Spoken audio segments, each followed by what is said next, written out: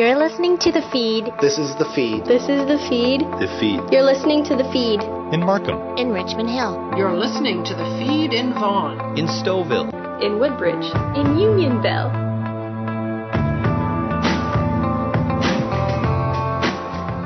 You're listening to 105.9 The Region. I'm Station Manager Tina Cortez, and this is The Feed. We are York Region's only news magazine show dedicated to the issues and events that matter to all of us who live and work here. Coming up on the show today, how boxing can help those with Parkinson's disease. Also ahead, a new procedure for hip replacement surgery at Markham Stouffville Hospital. But we begin with the long-awaited summer forecast. Afwaba starts us off. Joining me to chat today and to talk about the spring that should have been and what to expect for summer is none other than senior climatologist with Environment Canada, Dave Phillips. Dave, thank you so much. It's always a pleasure. Well, thank you, Aswad. Nice to join you again and just relive the summer that, I really think that spring was hardly more winter-like than summer-like. I mean, often we can reach the first day of summer, and we already have had too much summer like we had last year, and this year is just not enough. So we can rap about this, and hopefully we can provide some good news for residents of Markham and Unionville and York Region. Perfect. Okay, so let's just do a quick recap on what happened with spring. It looked like we had a little bit more rainy days than usual. Is that going to translate into the summer season? Since it was supposed to be a transition season, we didn't really see the transition, though. No, I think, spring was rather disappointing to most people, and I think it was too much winter-like. We saw March, April, May, and into June. Every month was cooler than normal. It wasn't record-breaking, but my sense is it probably was the coolest in about, since 1992. I mean, probably 27 years. It's not been this cool in springtime. And it's sort of like a double whammy. And not only was it cool, but it was also wet. Not record wet, but about 30% more precipitation than we normally would get. And a lot of days with rain. So it was almost like a water torture test. I mean, it wasn't as if all that rain fell in 1 or 2 days. It fell over many days, and that's what made it sort of rather disappointing. And farmers clearly know that. I mean, they couldn't get onto their fields. There's still standing water out there. Some of the farmers haven't been able to do any seeding.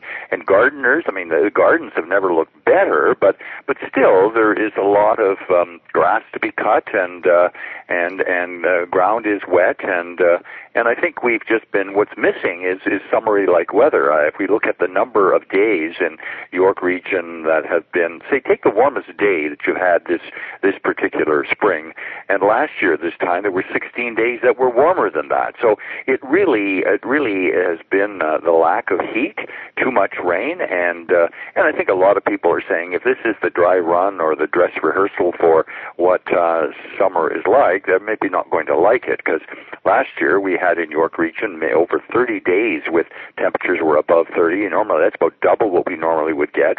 And I think we've had only 1 day so far this year that it's been above 30. So I think there's some angst out there thinking that, is this going to be the year without summer? A lot of people don't want that, of course. But on the other hand, I mean, if it is cooler and more comfortable, it's healthier for us.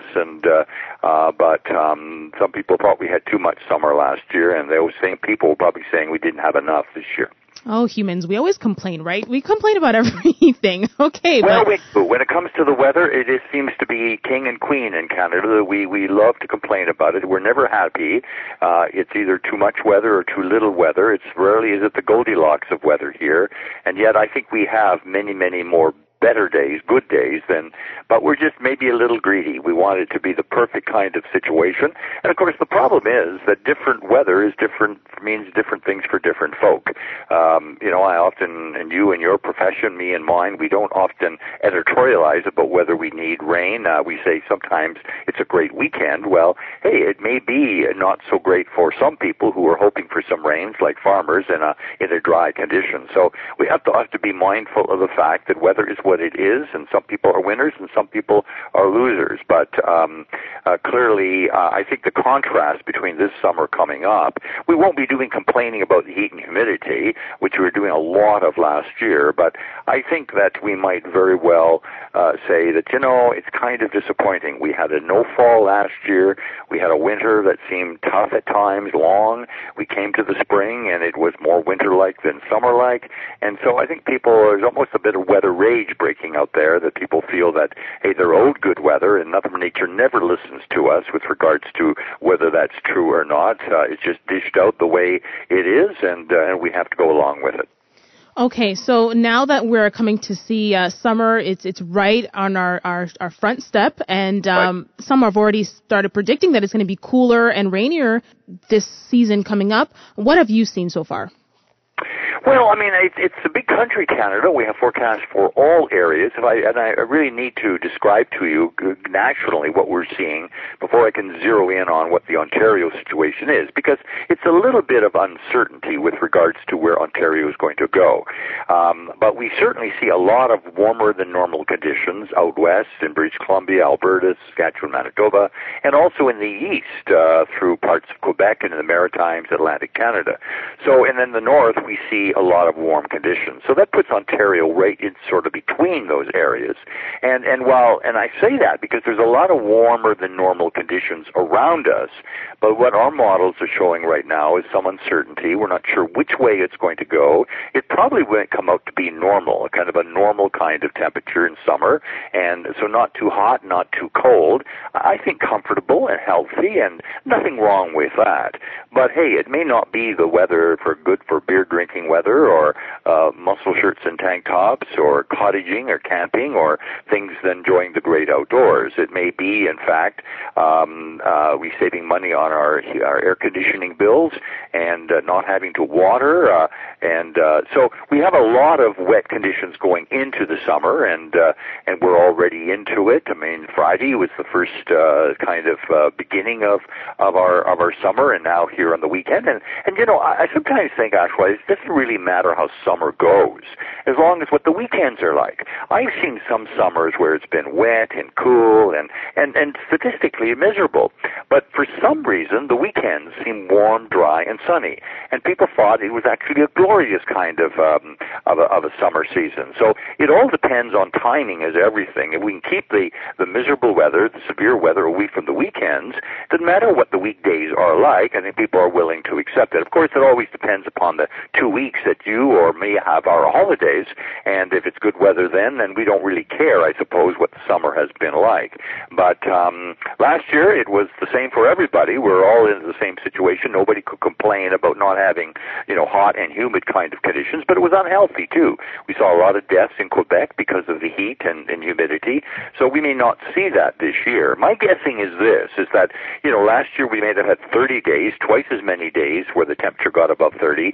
We might be lucky to see 9 or 10 days above 30, and we won't string necessarily several of those in a row. We might see 1 or 2 days here, and then a couple of weeks later another 2. So I think a little bit of back and forth, something for everybody this summer, and the water temperatures might be cooler than they've been for the last couple of years, and so certainly swimming and boating, that may be a little less pleasant than we've had other times, but it's what it is. My hope would be that it would be comfortable at least, keep the weekends dry and sunny, and that we don't have a lot of severe weather, because we know that we're in an area of the country where we do get lightning strikes and tornadic events and hailstorms, and those are kinds of things. So if we don't get the heat and humidity to complain about, well, we might get too much weather. We might have a lot of that. And of course, that's what we've seen so far. We've been very unsettled kind of weather, and sometimes actually the nature's already showing its trump cards as to what it's going to be. I mean, it's not hiding them.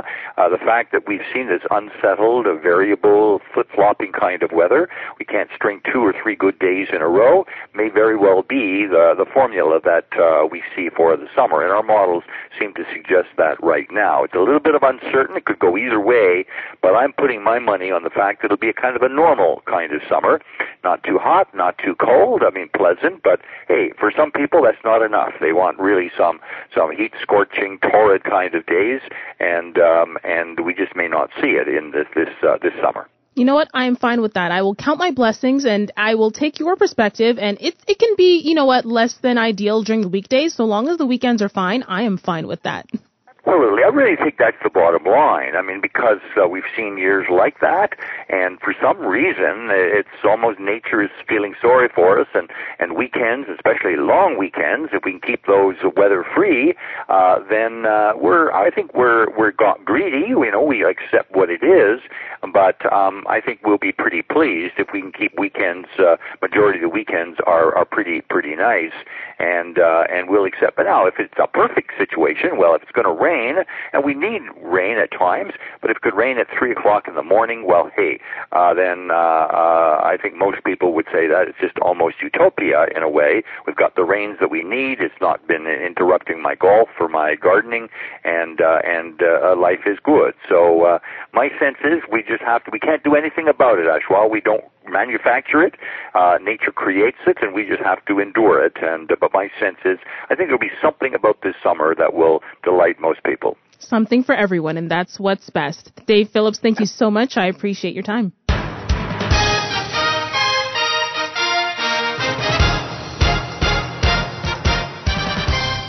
This is The Feed on 105.9 The Region. Our next couple of stories are focused on your health, including a new procedure for hip replacement surgery at Markham Stouffville Hospital. Galit Solomon is on call. A team of surgeons at Markham Stouffville Hospital is now using a new minimally invasive procedure for hip replacement surgery. The team says this procedure has faster recovery time for patients with reduced post-surgery pain and better healing. Joining me now to talk about the procedure is Dr. Saeed Haider from Markham Stouffville Hospital. Dr. Haider, thank you so much for joining us on The Feed. You're welcome.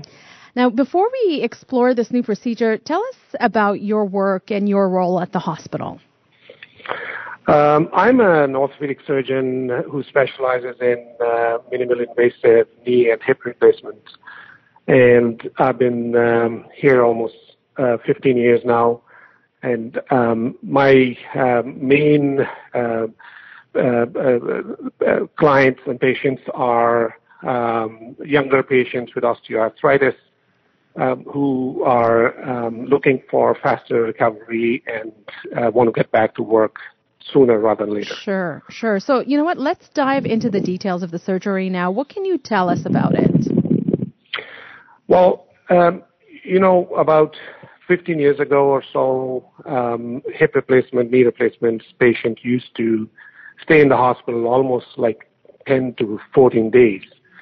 And recovery used to be prolonged, and that would affect people's personal and working life significantly. Of course. So over the 10, 15 years, science has improved the techniques, and we have made a lot of progress to an extent that we can send patients home now on the same day, and they can get back to their work and normal life in fairly prompt fashion and quite quickly. Without wasting too much of their time laying in the bed and recovering in the hospital, and they can go home and start driving and start traveling and do their normal work day to day right away. Why is then the recovery time so much quicker? The recovery time is quicker because there's less soft tissue trauma. Surgical recovery is directly related to how much trauma one gets during the surgery in terms of the muscle trauma, the skin trauma, and the trauma to the tissues around the joint, whether it's a hip or a knee joint. So as the surgeries improved and techniques improved, the trauma to the muscles decreased. That was made possible because of the type of incision we make and the type of approach we do now. So we split the muscles rather than we cut the muscles. So it's less collateral damage. So I sometimes call this more like a surgical strike than surgical procedure, because you go in, there's in a very precise way, very little collateral damage, and you do it in fast and efficient way. So, and it's not just a surgical technique. It was the whole process we have improved here at Markham Stouffville, where we can do this efficiently without trauma or too much trauma to the soft tissue, but also patients having a good experience. So I think it's a combination of the steps we have taken here which has led us to do this. Now, when and where was the procedure first introduced? It was so this procedure has been around for quite some time, and it has been a progression of improvement in this procedure. So direct anterior approach has been around in GTA for about 5-6 years. But we had some issues where the procedure still used to cause some trauma, still used to require a lot of equipment and assistance, especially a special surgical table, which would cost almost like $200,000-$300,000. And so that was an impediment, plus the time it used to take.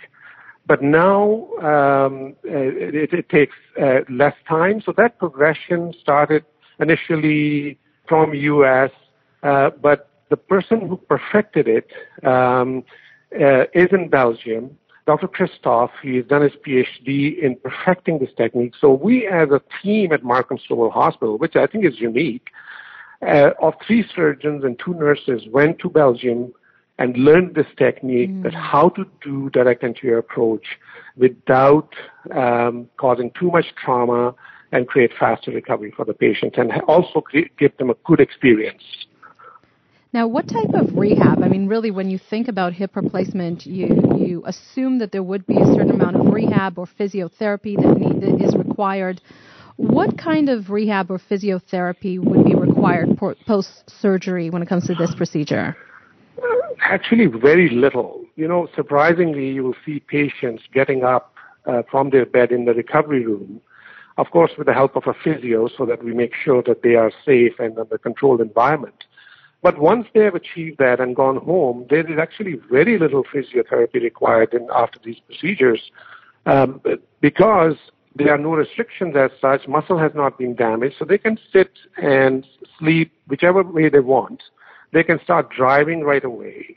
And in old days, when we used to injure the muscles to get through to the hip, we used to put them on restrictions that you can't sit on a lower seat, you can't cross your legs, you can't travel, and so on and so forth, and until you finish the physio for 6 to 8 weeks.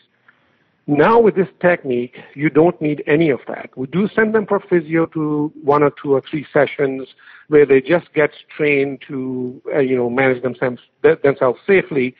But other than that, they don't require a lot of physio at all. And it sounds like then patients, is it fair to assume that they'd be able to resume normal life activities fairly quickly? Fairly quickly. I would say, practically speaking, in about 2 weeks or so, they should be walking without a limp and walking fairly with a normal pace. What about exercise and sports activities? With this technique, they can get back to sports in about between 3 to 4 weeks after surgery, but non-contact. So they can get back to activities like swimming and golfing and cycling. But if people play hockey, and I do nowadays see a large population of my patients who are still playing hockey, and they are younger, they're in their 50s and 60s, but unfortunately need hip or knee replacement, I tell them to wait about 6 weeks. Okay. Now, do these hips need replacement, or, do they last a lifetime? How does that work? So that has also improved over the years. They only used to last about 12 to 15 years. Now, because of new materials, new techniques, new type of models, it has gone up to about 25 years or close. But they're not for life. You have to look after them. It's like having anything which is made of artificial materials have a shelf life. And more you abuse and use them, obviously the lesser life gets. So if you are doing just regular activities like cycling and swimming and golfing, then they should give you that amount of time. And if you do them in 60s and 70s, then it's fine. But when you do younger patients, we use a material like ceramic and other materials which do tend to last longer. But we at this point safely we can say about 20 to 25 years. Okay. And if our listeners want more information, where can they go? Well, they can go on American Academy of Orthopedic Surgeons website or Canadian Orthopedic Association website, which has very nice information about this. And also Markham Stouffville Hospital has information on their website as well, which is available. But we have printed materials in our offices as well. Okay, very good. Dr. Hayter from Markham Stouffville Hospital, thank you so much for joining us on the feed today. Thank you so much. All the best. Take care.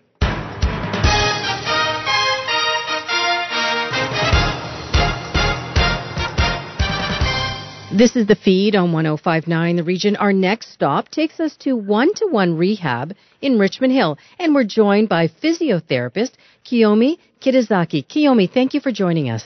Thank you very much for having me. Can you tell us a little bit about one-to-one rehab, the services that are provided there, and maybe a little bit about your work as well? Certainly. One-to-one rehab provides various services, which include speech therapy, physiotherapy, occupational therapy, and dietitian services. Our head office, as you mentioned, is in Richmond Hill, but our service providers span across the Greater Toronto area, north to south, east to west, and we are primarily in the community. As a physiotherapist myself, I treat seniors in a specific region of Ontario, and those referrals come from a government-based institution called the Local Health Integrated Network, or the local LHIN. Now, often we hear that seniors are very much at risk for falls. What is fall prevention, and why is it so important to educate seniors on fall prevention? That's a good question. Fall prevention is a multidisciplinary approach to addressing the physical, environmental, medical, and social aspects that contribute to falls in seniors. It's very important to address these because we can have a significant impact in reducing the injuries sustained from having a fall. Now, is there something that a senior can do in their own home to help reduce the risk of a fall? Most definitely. With regard to the environmental setup, having a home safety risk assessment is very effective. It would include things such as identifying poor lighting conditions, the placement of rugs that might be a source for tripping, slippery floors, perhaps the need for a grab bar in your bathroom or bedroom, to determine as well whether your stairs are safe, whether throw rugs might be situated on the stairs or close to the stairs, making it difficult. Those are a few suggestions for what seniors can do specifically in the physical environment. I hope that's helpful. It is, for sure. And if they do suffer a fall, what should they do? Well, first and foremost, when you fall, we recommend that all seniors take a few minutes just to stay put, stay still. Because sometimes pain and injury don't show up immediately. So the most important thing is to determine if you're hurt. And if so, you need to call for help. Some people may be able to shout out or bang on a wall, or they might wear a lifeline, which is a communication device that helps to alert care providers to come and assist them. Or maybe they have a cordless phone. So we say, wait for someone to come and assist you and evaluate how you're doing before you get up. And it may include a visit to the hospital or treatment by emergency medical individuals.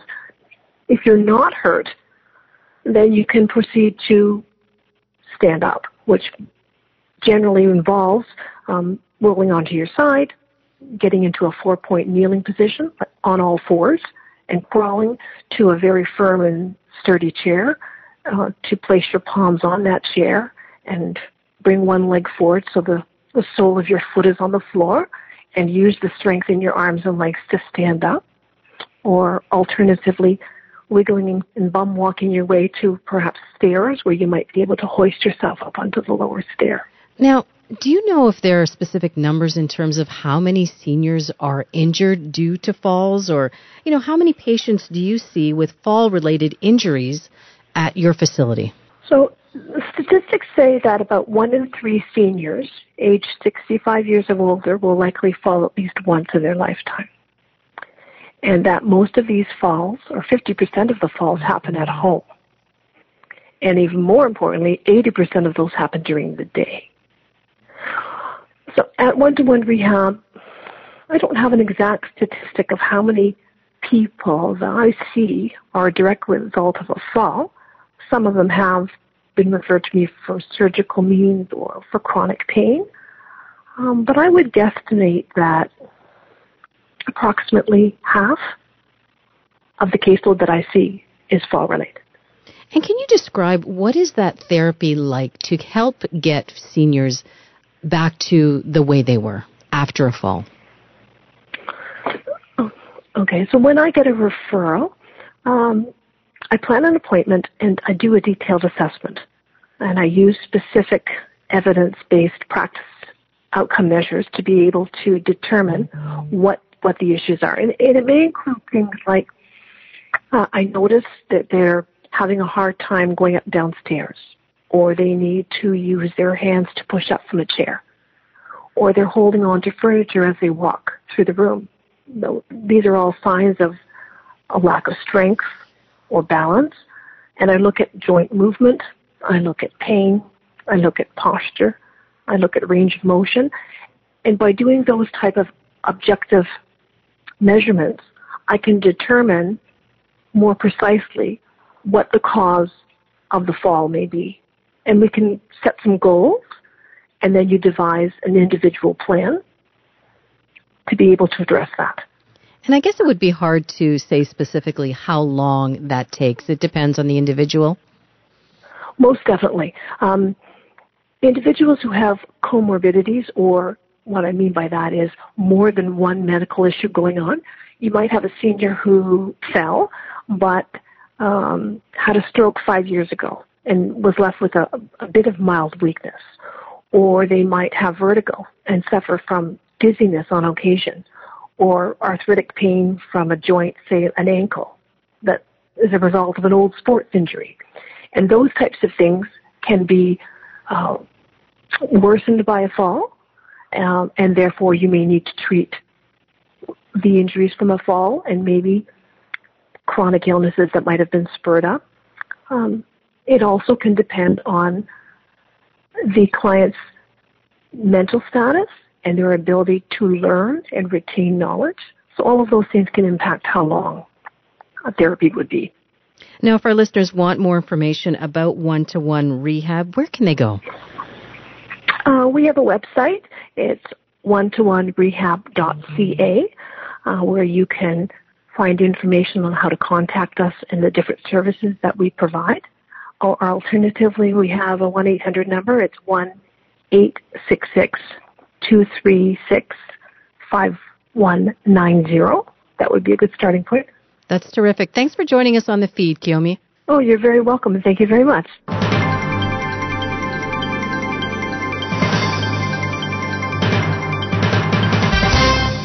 This is The Feed on 105.9 The Region. Over to Jim Lang now, and how boxing can help the battle against Parkinson's disease.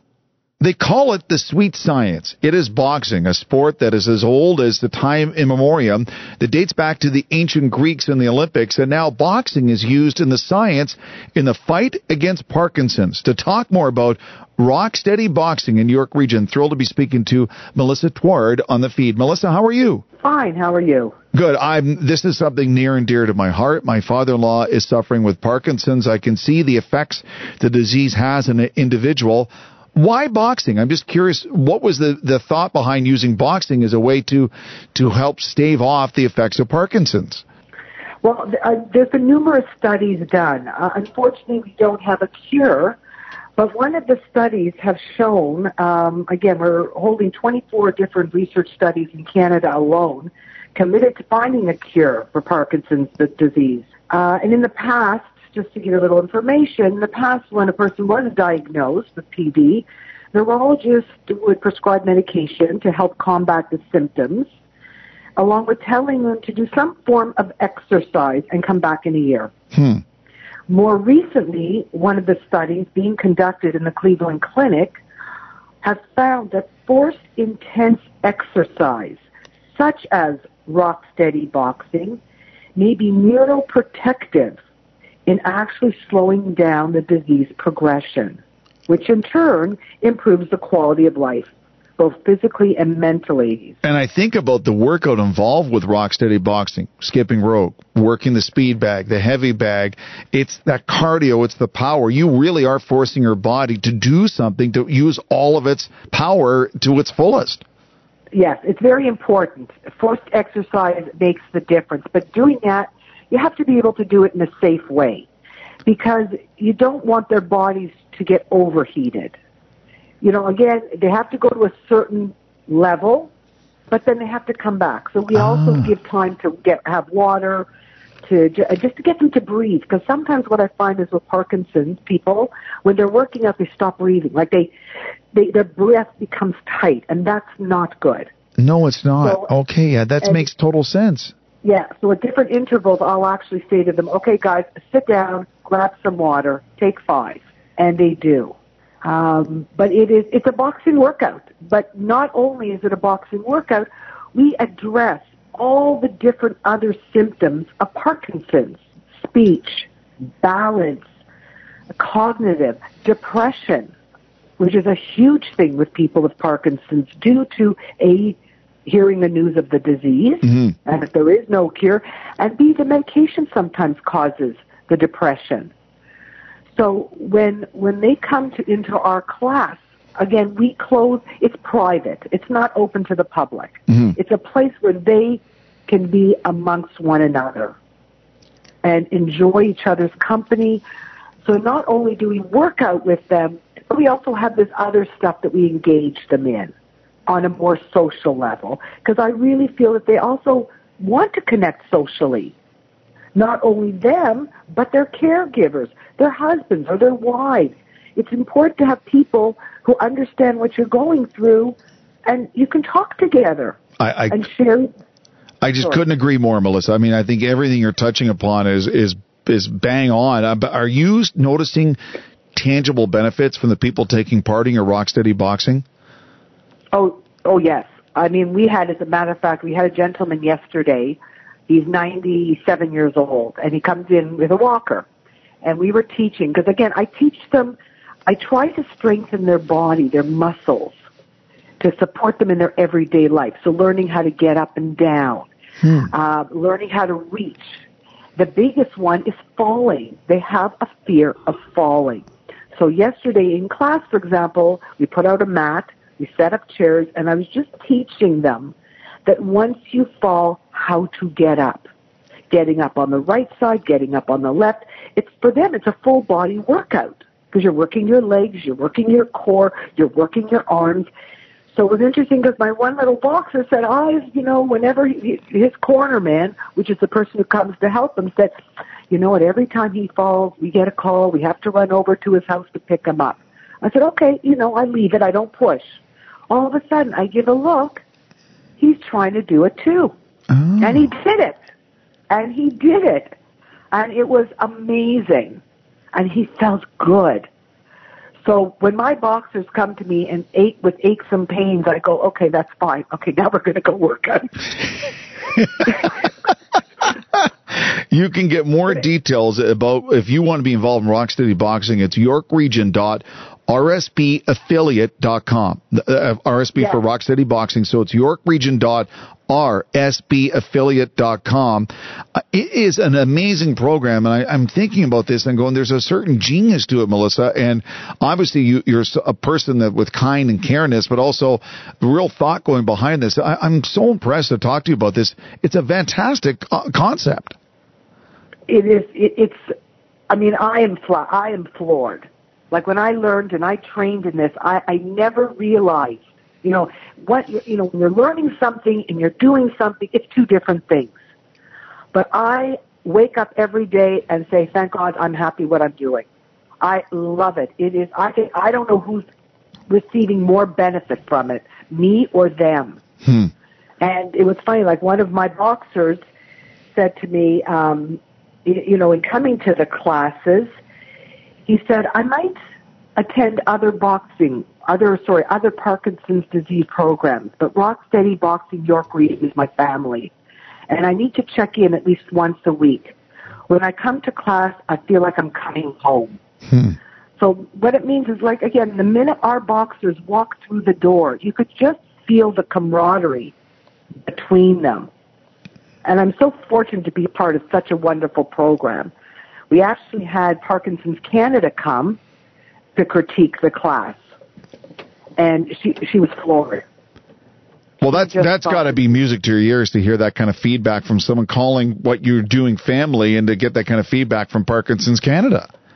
It is phenomenal. It's taken me a year to get there with her. Because, again, well, you know, it is, and I understand. They can't endorse everything. You know, you have to check it out. You have to make sure that people are running it properly. So it was really nice when she reached out to me and said, I've heard about you, Melissa, and the program. I'd like to come. And I go, now that you've seen it, at least now spread it more to your people with Parkinson's. You know who's running it. You know how we run it. You know, you feel more secure in passing on this information. And she said, no problem. And that's what it is. It's just getting it out. This is awesome. Melissa Thouard is part of Rocksteady Boxing York Region. Email her. You can get information, but go to their website, yorkregion.rsbaffiliate.com. yorkregion.rsbaffiliate.com for Rocksteady Boxing York Region in the fighting back against Parkinson's. Melissa, an absolute pleasure to talk to you. Continued success doing great work against this horrible disease. You're an inspiration to hear you talk. Thank you so much. Thank you for reaching out. You know, it's always appreciated. When someone comes out with in the community and says, look, how can we help you? Well, I mean, talking to someone like you, the pleasure is all ours. Thank you. I appreciate you taking the time to talk to me. Will do. Take care, Melissa.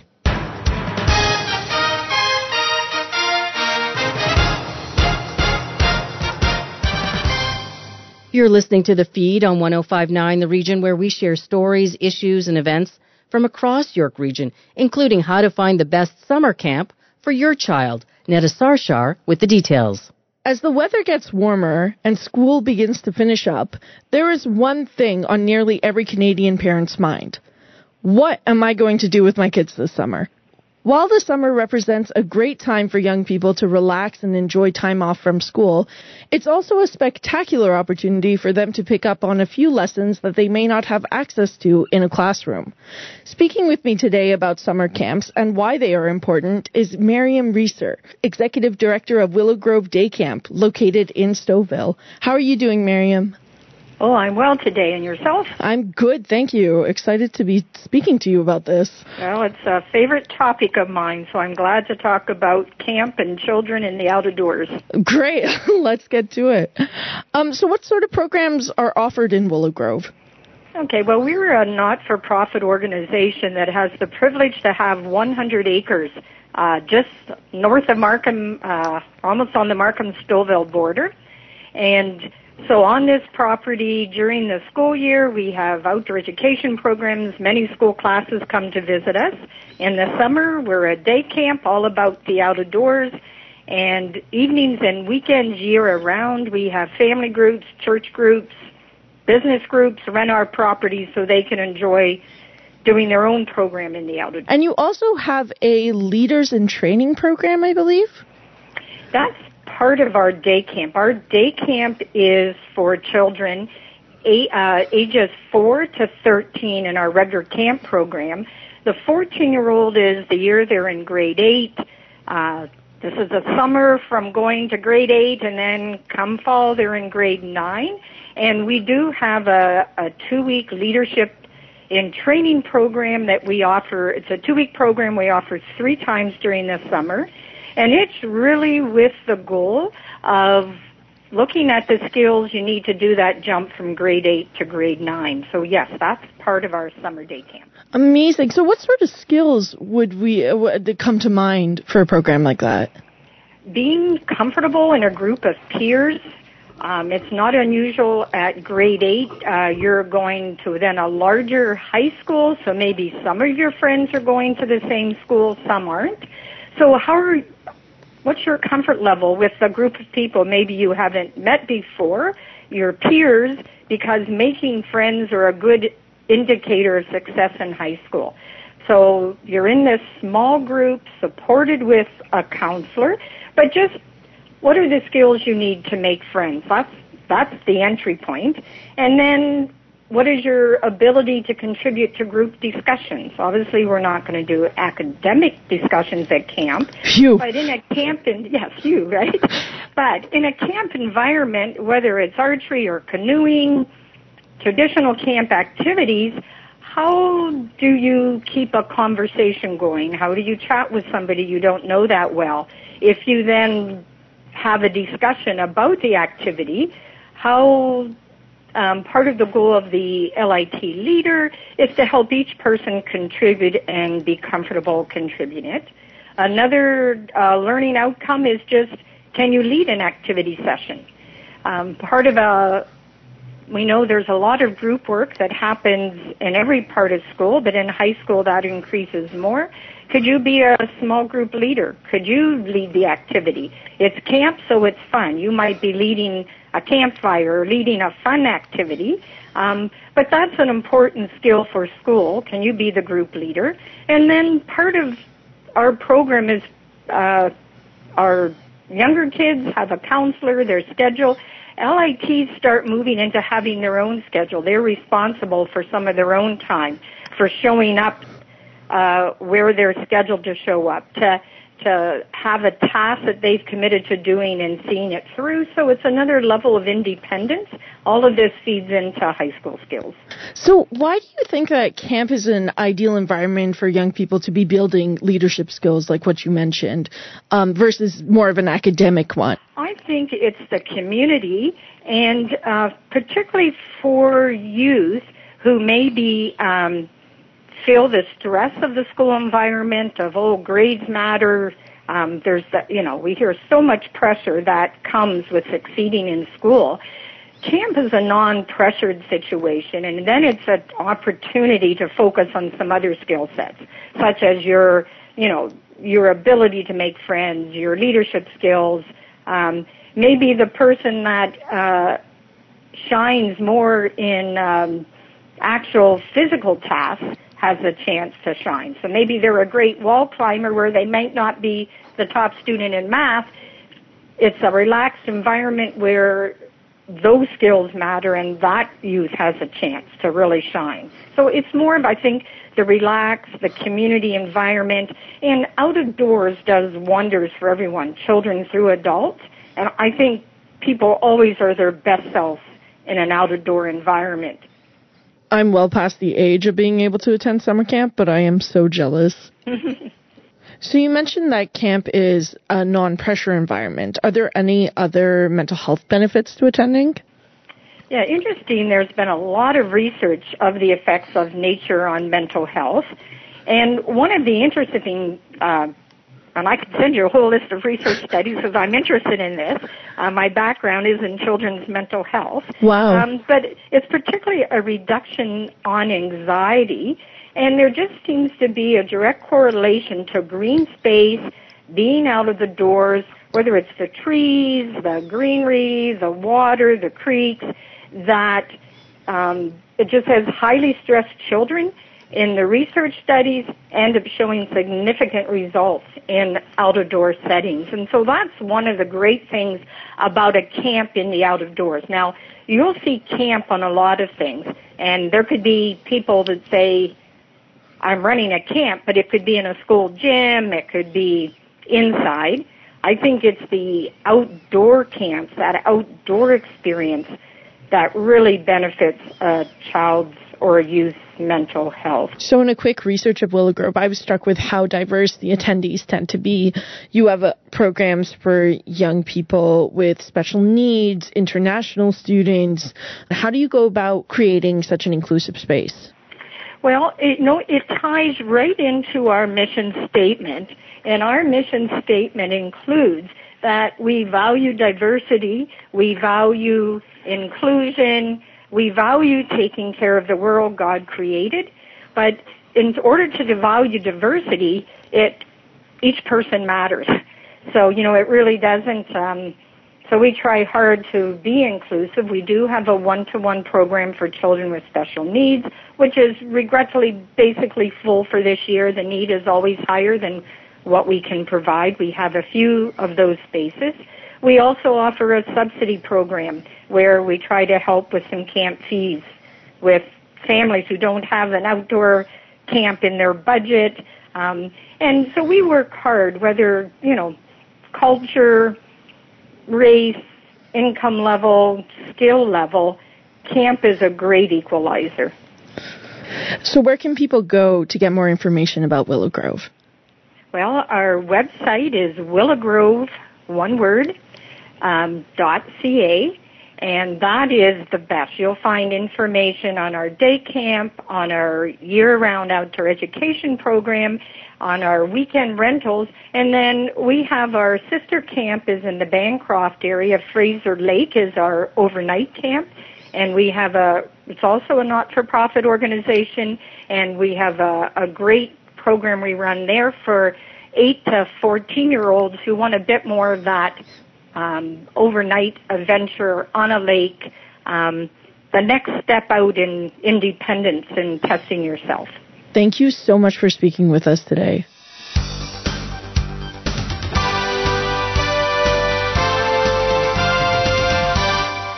You're listening to The Feed on 105.9 The Region. I'm station manager Tina Cortez. Remember, if you missed any part of our show, head over to 1059theregion.com for a replay. Earlier this month, Canada joined a growing global movement with a plan to ban single-use plastics. Restaurants are among the industries trying to change. But how do they make the switch to no more plastics? Canada is leading the way to get rid of single-use plastic since it has had and continues to have devastating effects on our environment.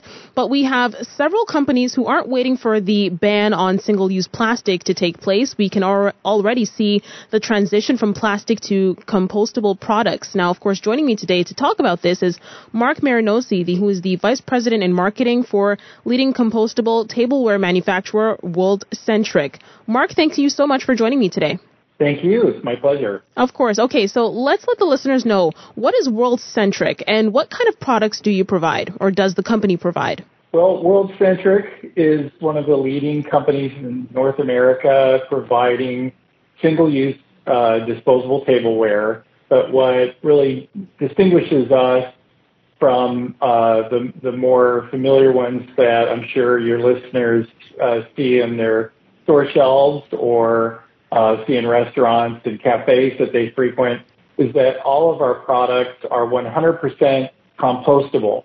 And what that means is that unlike products made from petroleum-based plastics or from wood fiber, virgin wood fiber, ours are all made out of rapidly renewable materials. So that would be the waste from making sugar with sugarcane. That would be using the straw left over from the production of wheat. That would be utilizing bamboo fiber. And last but not least, we use plant-based plastics. Primarily, they're called PLA, and they're produced out of taking the sugars that are typically used only for industrial purposes from sugar beets or cassava or sometimes from corn.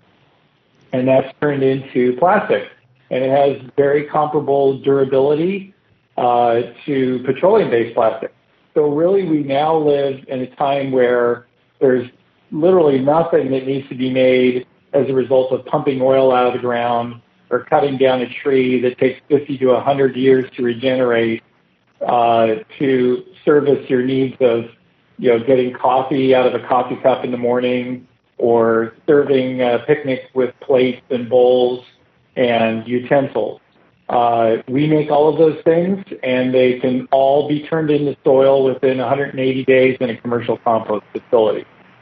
Wow. Okay. So first off, I didn't even know half of the things that you were mentioning could even be turned into a thing that we could use into sort of compost, or it could be biodegradable. That is pretty awesome. I mean, we only think of maybe paper-based products, but some of the things that you mentioned were honestly completely left field to me. Well, and some of these things, well, first of all, say a lot of that's because there's been built up over the decades since the 1950s an infrastructure that supports petroleum and wood fiber-based disposable tableware. You know, we as a society have become a convenient society. You know, we're all running really fast in our lives. We have very little time to plan ahead to do things. So this disposable society that we live in has to change in order for our world to continue to thrive and not be inundated with pollution. So in a lot of ways, World-Centric is sort of a bridge between the old behaviors and ultimately down the road, a behavior of using reusables as much as possible. Right on. Okay, so I know along with a lot of the products that are offered that are compostable, the term sustainability is always connected to it. Can you help us understand what that necessarily means, what it means to be, what is sustainability basically? Yeah, you know, sustainability is one of those sort of squishy terms that I feel like people throw around a lot. And, you know, they use it sometimes or bend it to their needs. The truth be told is, you know, sustainability as a phrase needs to be boiled down to one very simple thing, which is that you're trying to avoid an overdepletion of natural resources in the world in order to come to an ecological balance. You want our world to be sustainable. You want it to be able to take care of your children and your children's children and you know, future generations. Well, again, if we're egocentric, we just think about ourselves and just consume, that is incapable of being sustainable in the long term. Whereas if you create structures that can still give you a high-quality living experience, that can still delight you as a person in your everyday life, you know, you can still have a fantastic dinner party that you serve to your guests. It just doesn't have to be with petroleum and wood fiber-based products anymore in your backyard. You can use something that you can put into the compost waste stream and it turns into soil. So that's a good step in the right direction towards a more sustainable future. And so with the compostable products then, now that, of course, the transition, of course, is trying to be made, it's not necessarily just for the environment, it's for the general sort of well-being of you and I at the end of the day. How receptive are these products with restaurant owners that are trying to transition from plastic to paper? It's a really good question. I would say up until a few years ago, a lot of restaurant and cafe and coffee house owners, large and small, they looked at compostable products as sort of a niche thing. They didn't see them as important to them. But things have changed very rapidly in the past couple of years. I would attribute that to a few factors. Number one, we have legislation such as that proposed in Canada right now to phase out single-use plastics by 2021, where it comes from government. It's government coming in and legislating to say we can't continue to operate this way. It's not sustainable, and so we have to think differently. We have to think about how we can create a sustainable model that's going to still work for everybody. Another has been that as more people adopt utilizing compostable products and it becomes a bigger category, the cost comes down of utilizing those products. A third factor I would say is generational. Without a doubt, particularly millennials have been driving this idea of having things be for a better world and being more world-centric rather than egocentric. They're thinking about the community. They're thinking about sustainability. So if you're a restaurant owner, you're looking at that whole situation and saying, well, what used to be really expensive to me that my customers didn't care about and governments weren't necessarily pressuring me to make a changeover. Well, all three of those things are changing very rapidly. So I have to change. I have to innovate, or I have to become irrelevant. Due to those number of factors that you just mentioned, that of course restaurant owners are quite receptive to the transition. And I know you mentioned earlier, of course, with the deadline being 2021, is that a hard change that all eating establishments have to make in terms of the transition from plastic to paper? Well, it's not currently, and we certainly will be continuing to encourage and advocate. Also going to continue to be part of the discussion from a legislative standpoint and hopefully help accelerate that. What else needs to be done? Maybe on the level of you and I, what can we do to reduce the amount of single-use plastics that we're using so often? So I'm going to give you a couple of initial ideas. First of all, whenever possible, bring a water bottle. You know, there's all sorts of great water bottles that are out there, all sorts of brands now. And there's really no reason any longer that anybody needs to go use a plastic water bottle that they've bought of bottled water. The same goes with coffee cups. You know, coffee cups are one of the most wasteful things that we do on an everyday basis. You can walk into a coffee shop and bring your own coffee mug. In fact, most coffee shops any longer, you know, they give you a discount if you do that.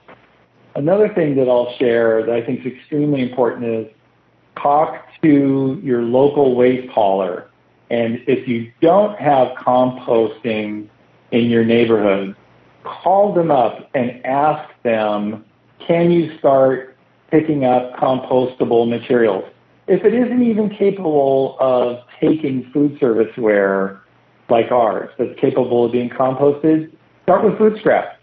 Just say, hey, I want to be able to collect my food scraps. I'm going to scrape my food scraps left over from dinner off of my plate, put it into a bowl. I want to be able to bring it out to a green can. I can dump it in and you can take it.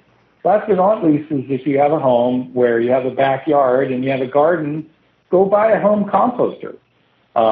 They're really easy to use. There's all sorts of YouTube videos and other, explanation on how to start your own home composting. Those are a couple of ideas. Where can listeners connect and find more information about WorldCentric? Well, I definitely encourage them to go to worldcentric.com. And then I would also say, whenever possible, go to our, not only to our website, but to our social media channels. We're on Facebook and Twitter and Instagram.